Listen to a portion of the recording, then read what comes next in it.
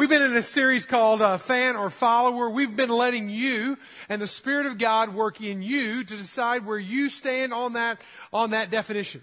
We've been trying to define it clearer and clearer every week by making statements like, you might be a fan if, and then fill in the blanks. We've had each one of those. I have one more this week at the very end of the message I'll share with you. But the point being is that we have been in this journey for now several weeks. But actually, this is not a several-week journey and then we go on. In fact, we led into this series by a challenge at the first of the year.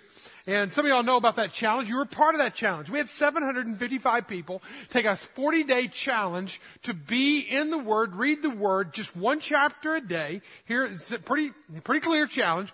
Read one chapter a day.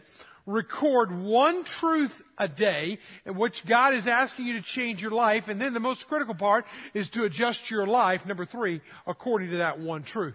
And for 40 days, the challenge was out there. I talked to a lot of you during that. Talked to somebody at the last service that actually had been quite successful with it. They'd only missed 2 days, and they're continuing it on well past the 40 days, which is what we're wanting, what we're looking for. Others failed immediately the first week, and I just say, get yourself up, dust yourself off, get back into it.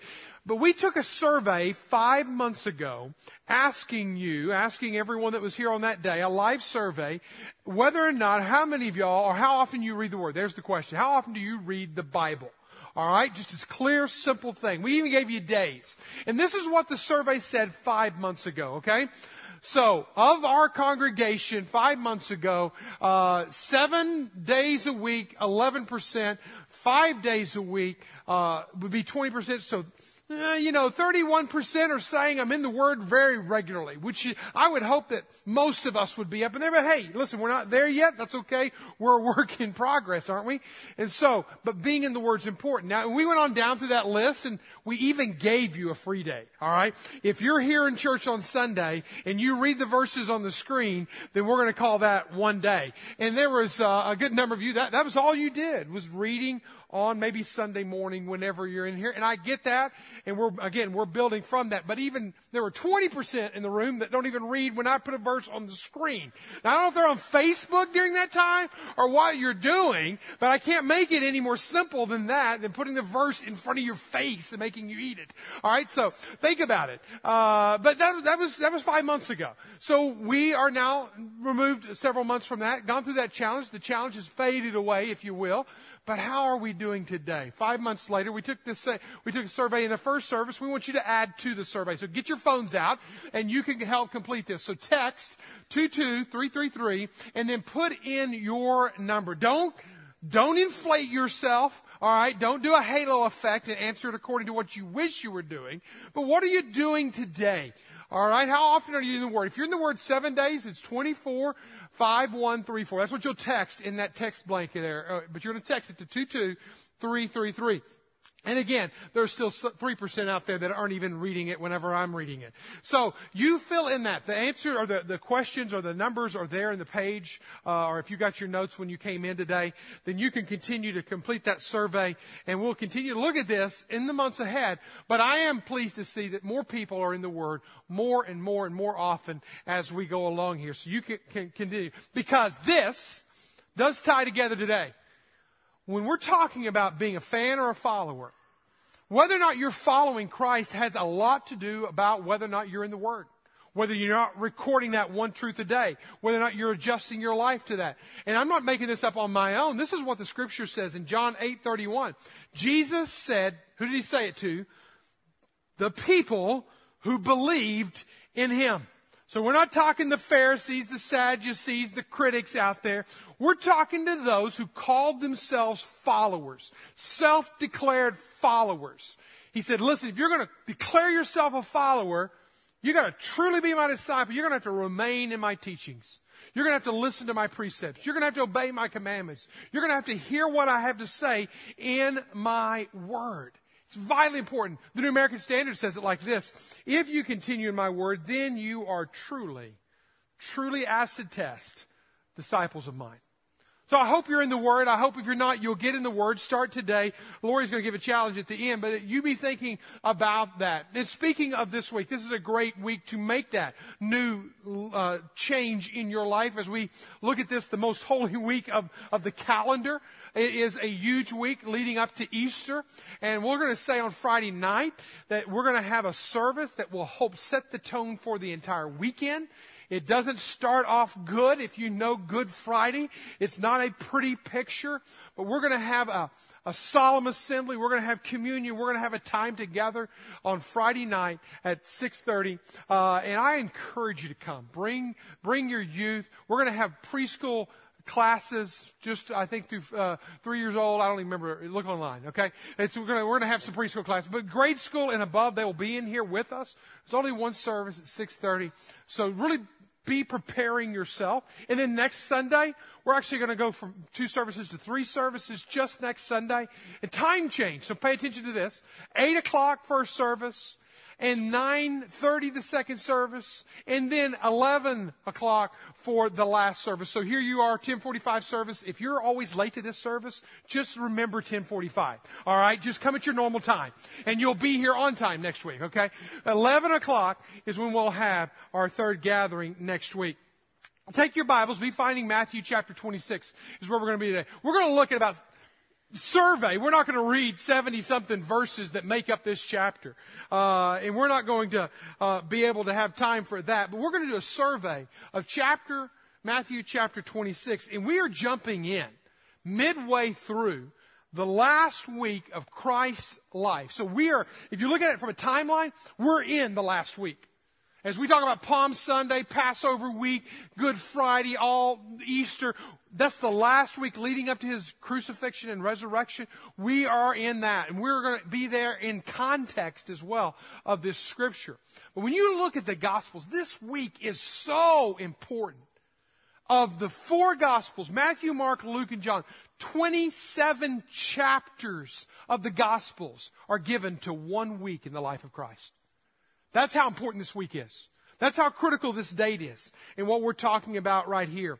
And in this story, as we talk about fan or follower, we're going to find that there's a difficulty, great difficulty, in being a fan today and knowing that it's going to be being a follower today and trusting that you'll be a follower tomorrow. Because you can mess it up.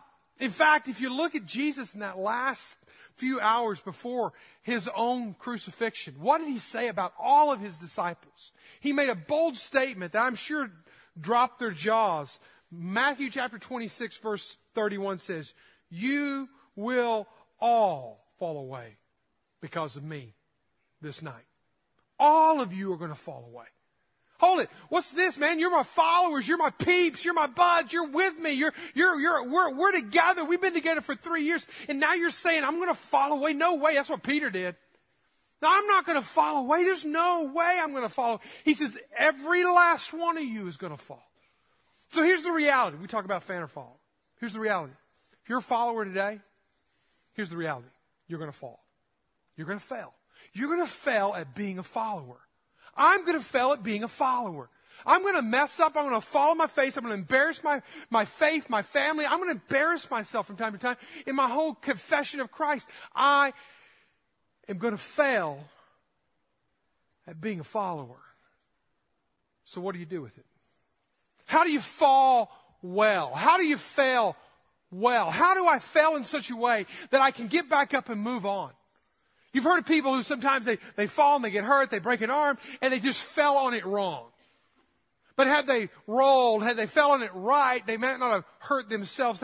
So we're going to learn today about how to fall, how to fail well. Because we're just like all of his disciples. We're going to fail. We're going to fall. We're going to stumble. Let's look at a couple of them. We're going to profile 2 of them. Now, we're going to know one of them right off the bat. You know this guy, Judas. Judas Iscariot. I mean, his name, when you hear it, you know betrayer. This is the apostate. This is the one who the Satan enters into. We get all that picture. We know that. Let's move away from those prejudices. Let's move away from those, what we already know about him. What we know about Judas before he fell. His dad was named Simon. And Simon grew up on the east side of the Jordan River in a place called Kerith, the old Moab city, an old ancient city of old. And he grew up on this side near the Jordan, near even the country of Jordan as we know it today. And he grew up over there, and he becomes this follower of Jesus. Now let me just say this to you. He was trusted. He was believed in. He had position. He had authority among the 12. We know from the Gospels that he was the money keeper. He was the treasurer. To be the treasurer, I mean, they didn't give it to Matthew. Matthew was the old tax collector who used to rob for a living from people. They wouldn't dare give it to Matthew, but they give it to Judas. They trusted Judas over Matthew, yet Matthew wrote the Gospel of Matthew. So we have a man who was in there, who was trusted, who was believed in, who had a lot going for him, who was believed in by Jesus, even though Jesus knew he was going to betray him from the beginning. But hey, when you're Jesus, you know everything. He still believed in him. He still allowed him to become one of his. In fact, we even get the phrase today, the kiss of death. That comes back to Judas Iscariot, because we will know, and we'll read in a moment, where Judas gave Jesus the kiss that would lead to his death. So let's go back and we'll just think about that. But just remember Judas. We'll talk a lot about him today. Let's talk about another guy named Simon. Simon Bar-Jonah, or Peter, as we know him more. But his first name, his birth name, the name given to him by his father. His name given to him by his father, who was named Jonah, was Simon. Simon Bar-Jonah is his name, and the Hebrew, the way they would do that is Bar means son of Jonah. So here is Simon, the son of Jonah, and he grew up on the Sea of Galilee. He grew up as a fisherman. He had a younger brother named Andrew. Andrew was actually the most influential person in bringing Peter to Jesus. Andrew was also one of his disciples. Peter was one of his disciples. And Andrew, the younger brother, brought Peter to Jesus. And you can read that in John chapter 1. When you think about Peter, what else do you know about Peter? Now, I don't have any biblical reference for this. Just historians have believed that Peter's father died when he was young. And again, I'm just telling you the research that I did this week. I can't give you chapter and verse, but maybe he grew up as the oldest brother in a home as a fisherman. And what do you get when you have firstborn children? All right? Anybody firstborn in this home? In the room? Okay, raise your hand if you're firstborn. Okay, good. You ruled the roost, right, among your siblings. All right, you know it, because I had a firstborn brother right there, and so and he kind of ruled until he moved out, and then I ruled. And so when you're firstborn, you kind of rule and you kind of control. Well, Simon had that kind of personality. You could totally see Simon as being the firstborn son. He's always opening up his mouth. That's why we have him with his mouth open there. He's always talking. He's always stepping up. He's always being a leader. We don't think of Simon Peter as being a person who failed him, but hey, he didn't fail him once. He didn't fail him twice. At one time, Jesus even called him Satan. He fails him 3 times in one story, in one bit of the story. But we only think of Judas as the great betrayer, but Peter was the great denier. What do you do? What do you do? What do I do when I fail as a follower? What do they do? Let's understand this in kind of how to fall in a proper way. And let's understand this in light of that. The first word I want you to understand in these turns of falling is the word rebellion. We all need to understand that we are rebels at heart. We have a little rebellious spirit about us. We kind of tame it down a little bit. We kind of try to domesticate it. But really, at the end of the day, we're rebels. We don't want to be followers. We like being fans because we don't want to be told what to do. That's the rebel in us. Theologians call it the fallen nature. We deal with it the rest of our lives. We'll always deal with it. Peter had to deal with it. Judas had to deal with it. Let's look at each one of these again in snapshot form. Matthew 26, let's look first of all at Judas. When you look at Judas, you see somebody here who was intentional about his falling. Okay, but when you think about it as well, in this whole rebellion, we are all called to follow. But in this rebellion, you see this intentional nature inside of Peter, inside of Judas, where he betrays him. Let's look at Matthew 26. It'll make sense. 26, verse 14. Then one of the 12, whose name was Judas Iscariot, went to the chief priest. Oh, those are the enemies of Jesus, right? Yeah, we know the story. And he said, "What will you give me if I deliver him over to you?" And they said, and they paid him 30 pieces of silver. Pretty good pay. All right, I'll just leave it at that. And from that moment, I want you to see this next phrase. I want you to underscore it. He sought an opportunity to betray him. Underscore the phrase, he sought an opportunity. Circle the phrase, highlight the phrase, write out the phrase, he sought an opportunity. There was an intentionality about his betrayal. He was looking for the opportunity to betray Jesus. That is what Judas was doing. We seek sometimes in our state of rebellious heart, we seek opportunities. Hey, I will never betray Jesus. I'll never be like Judas. But yet, because of the rebellion in us, the reality is we will. We will. We will intentionally go after certain sins, certain things, because it bubbles up inside of us. It's deep inside of us. It's not on the outside influencing us. It's inside of us, coming out of us. Mark chapter 7, verse 20 and 23 says, what comes out of a person is what defiles them. For it is from within, out of a person's heart, the evil thoughts come. Sexual immorality, that's from within. Murder, theft, that's from within. Adultery, that's from within. Greed, that's from within. Malice, deceit, lewdness, envy, slander, arrogance, folly. All of these evils come from inside and defile a person. I need to worry about, you need to worry about our own hearts. That's where rebellion starts. And all of a sudden inside of us, we are intentionally looking for opportunities to sin. Looking for those opportunities that are unchecked. If you remember back in 2013 or 2014 in January, I did a series called Stuck, and I had a big pyramid up here if you were here doing that series, and I put three things on that pyramid, and each of those lines are very critical to whether or not you're going to be stuck in sin. One of those lines was opportunity. When opportunity knocks, some of us jump right through it. We'll even go looking for those opportunities. An unguarded computer can become an opportunity for me to go and look at things I don't need to look at.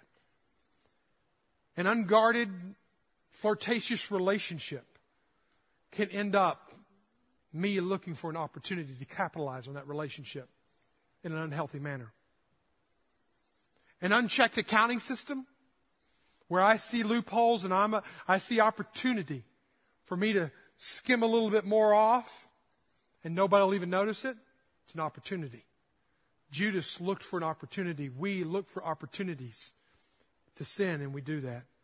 So go down to chapter 26 again. Stay there. Let's look at verse 47.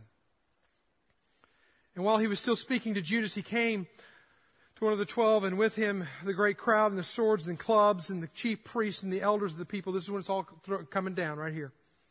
And now the betrayer, now no longer is he called Judas, he's now called the betrayer. The betrayer had given them a sign, saying, the one that I will kiss is the man, seize him. And he came up to Jesus once and said, greetings, Rabbi. Rabbi, by the way, this is not sarcasm. I do not believe in any way that Judas is being sarcastic here. He greets him with respect. He comes up, he kisses him. And notice the response of Jesus. Friend. Friend. Do what you came to do. I don't want you to miss those words. I don't want you to miss the kiss. And I don't want you to miss the response of Jesus. Friend. No sarcasm. No sarcasm at all. Here he is, Judas. He loves, I believe with all my heart, he loves Jesus. But the problem is, he loves money more. He's a fan of Jesus. But what did I say a few weeks ago? If you love anything more than you love Jesus, you're a fan and not a follower. He loved Jesus. He kissed Jesus. He respected Jesus. He walked with Jesus. He took care of Jesus. He made sure there was money in the pot for Jesus to take care of things that needed to be taken care of. But when it came to what he loved more, he loved money more than he loved Jesus. What a sad tale that is. But I can't tell you the number of times that I've talked to somebody in my office for the past 25 years in ministry of an adulterous relationship that's happened. I can remember my very first encounter with that. I was 23 years old. Somebody came to me, my very first pastor as a church, and I can remember this man was heartbroken. He had had this adulterous relationship. It was a one-time thing. It was all it was, just one-time thing. Never going to happen again. And he was broken over it. Why was he broken? He was broken because he really loved his wife. But he was more in love with the infatuation of somebody else. You get what I'm saying? Judas loved Jesus. He kissed Jesus. He respected Jesus. But, he loved money more than he loved Jesus. It's a sad tale what unfolds there. Let's look at Peter. Peter was a little bit more unintentional. He was a little bit more caught off guard. But I think that happens with most of Christians out there. Most believers, they don't go out looking for it. It kind of comes to them. It kind of catches them off guard. It's because of their arrogance. It's because of their confidence. It's because of their self-reliance. And you look at the passage and you see in here in chapter 26, verse 40 and following. It says, he came to his disciples and he found them sleeping. Now this is when they were supposed to be praying. They were sleeping. Found them sleeping, and he said to Peter, so could you not watch with me for 1 hour? Watch and pray. Now listen to this next statement. That you may not enter into temptation. Because Jesus had already read something into Peter's heart. He already knew something about Peter's heart. Peter was a rebel at his heart. He said, your spirit is willing, but here's the problem, Peter. Your flesh is weak. Your flesh is weak. And every one of us in this room is the same thing as Peter dealt with. We really want to do what's right. We really want to follow Jesus. But our flesh is weak. And it takes over. And it controls, and it takes us down. And just when you think you've got it whipped, you are whipped. Because when you go on to chapter, same chapter, down in verse, chapter 26, verse 46, or excuse me, verse 69. 69, it says, and Peter was sitting outside, this is when he actually denies Jesus, the courtyard, and a servant girl, notice this, a servant girl came up to him and said, you are with Jesus the Galilean. But he denied them all, saying, I do not know what you mean. And when he went outside of the entrance, another servant girl. Now, I'm emphasizing the service girl. This is not some powerful Roman soldier who has a sword at Peter's throat.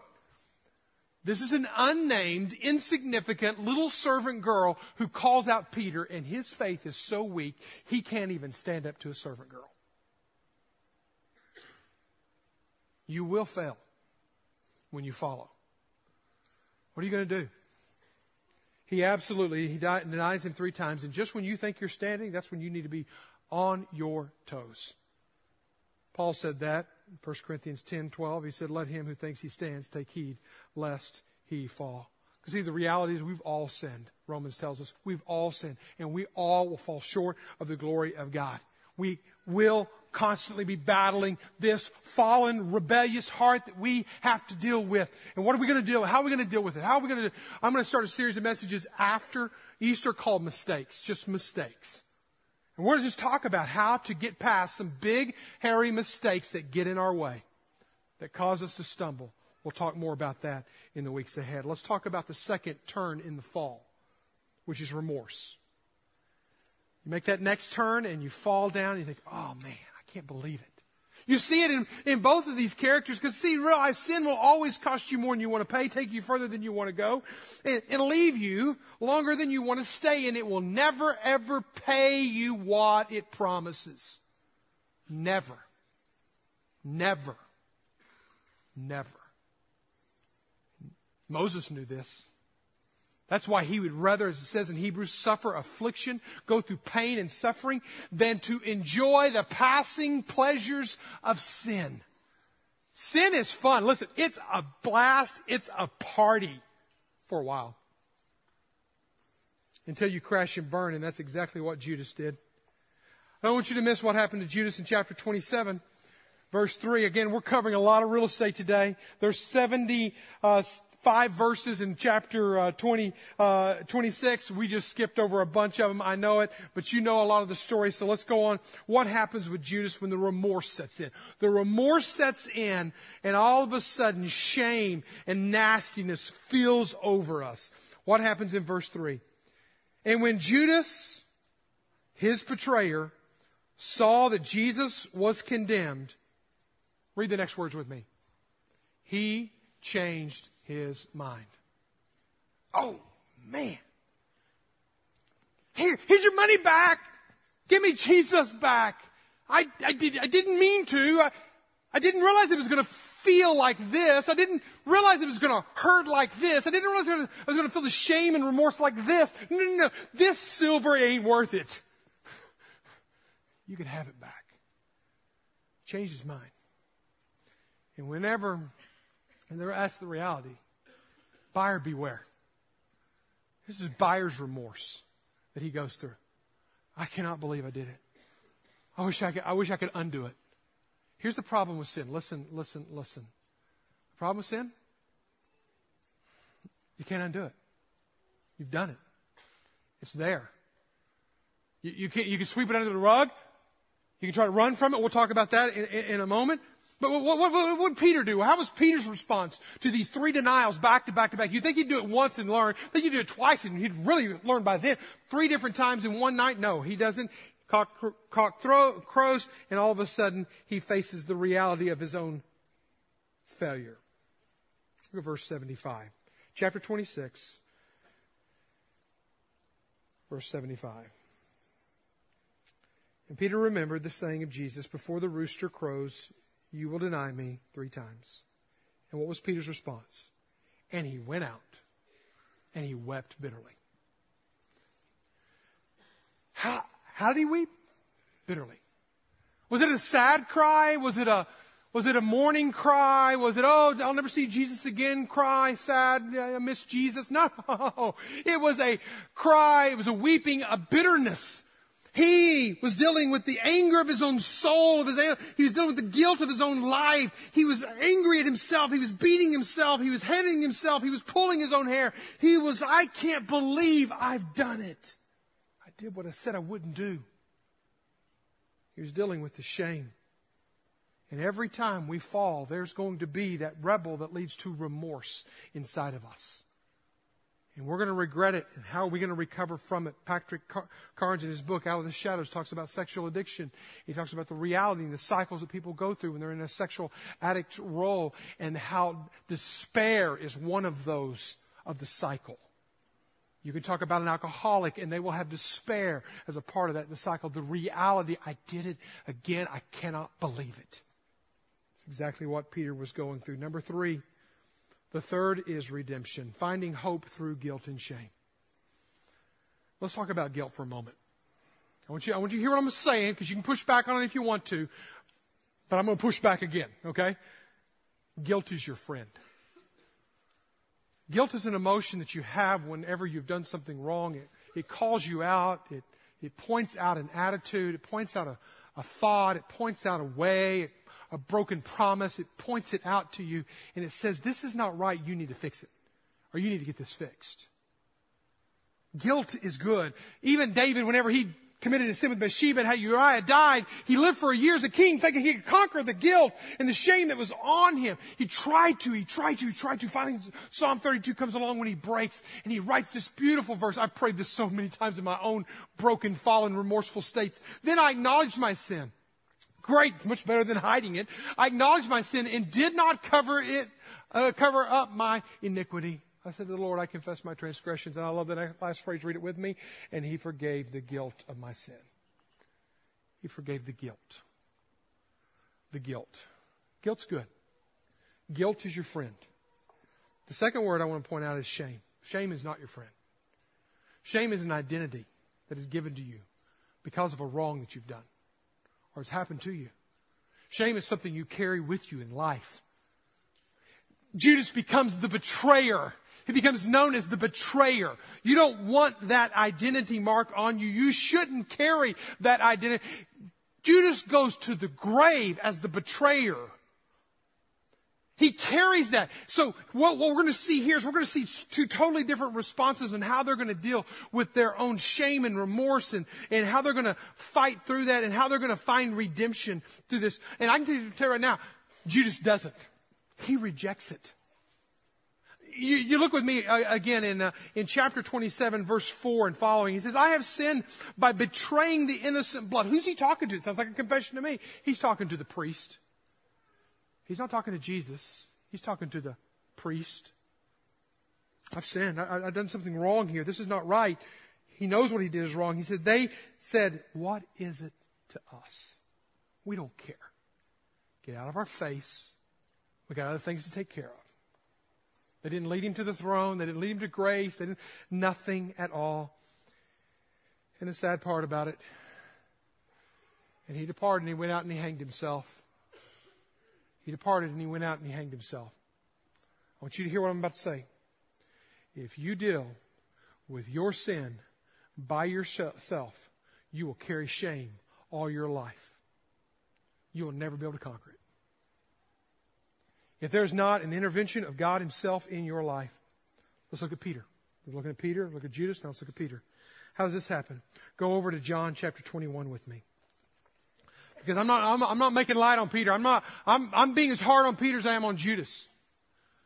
I want to point out that Peter is not mentioned in Matthew, Mark, or Luke anymore after he falls, after he denies him. He is off the stage, all right? He moves off the stage, and who moves on? This thing happens in this conversation in John. John's gospel is the only one that records this conversation between the two. And look at it. In verse 15, and they finished breakfast. Jesus said to Simon Peter, Simon, son of John, do you love me more than these? He said, yes, Lord. You know I love you. You just hear this intimate conversation. He said to him, feed my sheep. And he said to him a second time, Simon, son of John, do you love me? He said, yes, Lord. You know I love you. He said to him, tend my sheep. 17, verse 17, he said to him a third time, Simon, son of John, do you love me? What is Jesus hard of hearing or something? Ask him once, tells him that. Give him the same answer. Ask him twice. Tell him 3 different times. He says, do you love me? Lord, you know I love you. Feed my sheep. Feed my sheep. Also, notice that Peter grieved. Peter grieved. Here's what this is an entire message right here. How many times did Peter deny him? 3. How many times did Jesus ask him, do you love me? 3. For every time that Peter failed him, Jesus redeemed him. It doesn't matter how many times you fail Jesus, Jesus will redeem you from your brokenness. He will help put your life back together again. If you do it like Judas, you do it on your own, you pull yourself up on your own bootstraps, you say, I've sinned, I've done something wrong, you do it your own way because you're a self-made man or woman, you will end up with shame and carry that to your grave. You do it, and you involve Jesus in the redemption conversation and process, and beautiful things can happen. I don't want you to skip verse 19. Verse 19 may be the most beautiful of all the verses. After this redeeming moment, conversation with Peter and Jesus, what happens? Jesus turns around, and he says to Peter, follow me. The very first time, back in John chapter 1, when Peter and Andrew and Nathan and all those guys were being called, what were they being called to? They were being called to follow him. And now we find after all this failure and all this mess and all this shame and all this guilt, what is Jesus doing? He's still saying, follow me. He's still saying, I want you to follow me. I know your past. You've even failed me. And I want you to follow me. But he had to go through remorse. He had to go through guilt. He had to go through shame. He had to go through all that. And he had to find redemption through Jesus Christ. If you're in this room today and you're getting baptized or you're baptizing, please go out right now through that door. And I want to give one more point, one more turn in this whole cycle. Because when you look at this and you see what happens in Judas. Judas takes one direction. He goes into rejection. He rejects grace. He goes in one direction. But Peter goes in another direction. Into rebuilding his life, into redeeming that brokenness, into redeeming that fallenness. And he does it because he involves Jesus in it. If you do not involve Jesus in the redemptive story of your life, you will only fail. Because you aren't good enough and I'm not good enough to fix the wrong of my life. And we're about to see some people get baptized, and every one of them, listen, I'm going to say it again and again and again, they're going to fail at following Jesus. But because Jesus is a part of their story, is a part of their narrative, is a part of their life, they can find that redemption and hope again. Which leads me to the fourth and final turn, which is restoration. You mean God can use me after I've fallen? I thought I'd get put on a shelf. I thought I'd get put as a second-handed thing. I thought God would never use me again. He could never use me again because I have failed Him. I've heard that so many times. And the reality is He can use you. In fact, He will use you in spite of yourself. I put this out on social media this past week just as a thought. Here's a life principle for you. Your past should shape you, but not define you. We all have a broken rap sheet. Let it shape you. Let it morph you. Let it change you. Let it work on you. Deal with the guilt. Get rid of the shame. Walk in freedom. Learn from it. Don't waste the pain. Take the pain that you've experienced and transfer that into a lesson, into a life lesson, whatever it may be. Do that. Don't waste it. Let it shape you, but don't let it define you. Don't let it define you. I love this passage. Whenever I came across this verse, Luke 22, verse 31. I've read a lot of different verses from a lot of different Gospels today. But I love this because this is before Peter ever denied Jesus. He says, hey, by the way, you're going to fall, you're going to stumble, you're going to deny me when you've turned back. Strengthen your brother. He had a mission for Peter. He had a plan for Peter. He had a future for Peter. He had a hope for Peter. He had beauty for Peter. He had a life for Peter. He had hope for Peter. When you come back, when you turn back, then I want you to help strengthen. Then I know you've fallen well and you've gotten up, and by the grace of God who's picked you up, and you are moving forward again because you're strengthening the brothers that are around you. You could be a fan. You could be a fan if you are the answer to your own redemption and restoration. If Jesus is a part of your redemption and restoration, you're a follower. But if you are your own answer, no. No. We all need Jesus at that intersection of guilt. Guilt is your friend to bring you to a deeper relationship with Jesus. And freedom and redemption and restoration. Would you pray with me?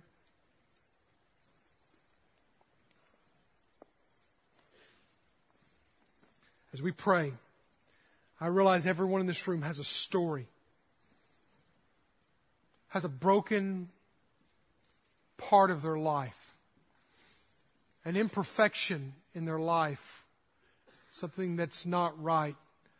The way that will be made right is not you fixing you determining you're going to conquer this vice, this brokenness. It will be when Jesus becomes a part of this story. Remember, it was Jesus and Peter having an intimate conversation after breakfast when he said, "Do you love me? Do you love me? Do you love me?" Redeeming him for every time he was broken, for every time he denied Christ. Father God, you know this room, and you know the hearts and the brokenness of this room. And every one of us is going to fail at following you. But, oh, God, thank you, Jesus, that you're still calling us. You're still beckoning us to follow you. To follow you. These children, these adults that will be baptized here just now, Lord, will fail at following you. But, dear Jesus, thank you that you're still calling them to follow you. Continue to do your work in us, Lord, even this day. In Jesus' name, amen.